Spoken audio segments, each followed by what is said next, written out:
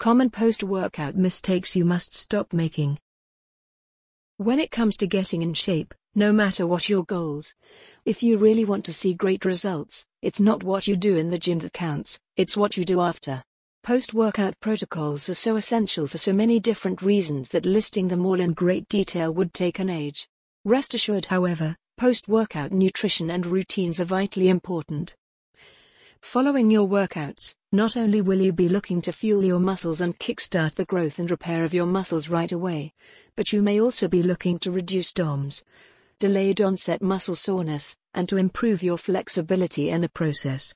People have all kinds of weird and wacky post-workout strategies in place to help them achieve their goals, and whilst some may be useful, for the most part, many of them are not only not needed, but they could even perhaps be detrimental. Below we'll be listing a few common post-workout mistakes that people make, and we'll be looking at why you should ensure you aren't guilty of making the same errors. Using ice baths immediately after training. Using iced baths immediately after training. For those of you who consider yourselves to be hardcore, and who take your training seriously, you may be brave enough to take an ice bath immediately after you train. After an intense and grueling workout, your muscles will be sore, tight, and stiff, and you may experience very bad DOMS. Some people out there will tell you that taking an ice bath is the best thing to do to avoid DOMS, but this is not true. Ice baths actually do not work for eliminating DOMS at all. They are, however, very useful for people suffering from injury. But if you are injury-free and are just ridden with DOMS, ice will not help. Ice assists with injury healing by causing the blood vessels to constrict, resulting in them becoming narrower. This in turn means that less blood can accumulate on the site of the injury, so inflammation will not occur. The problem with post-workout recovery, however, is that this actually slows down the healing process, so your muscles will not recover as quick as they should. So your soreness will last longer, and your muscles will not be as large as they could be. Ice baths are very beneficial, but not immediately after training. Ideally, you should take ice baths if you are dealing with a minor injury, or on days when you are not training. Not drinking enough water.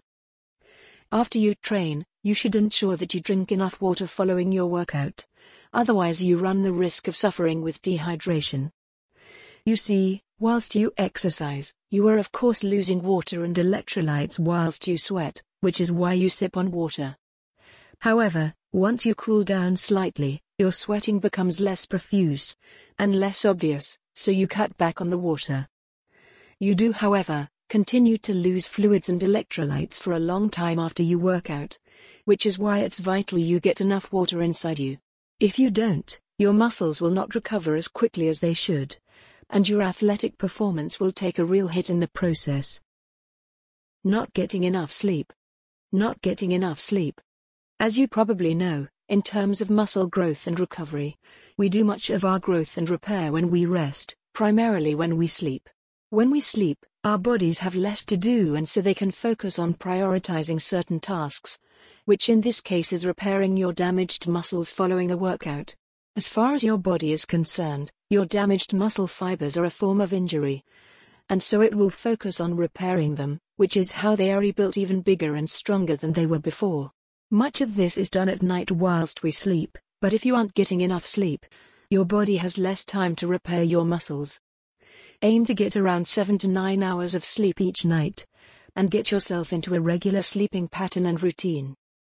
A lack of sleep not only hinders your muscle growth and repair, it also affects your athletic performance, and leaves you feeling mentally drained as well.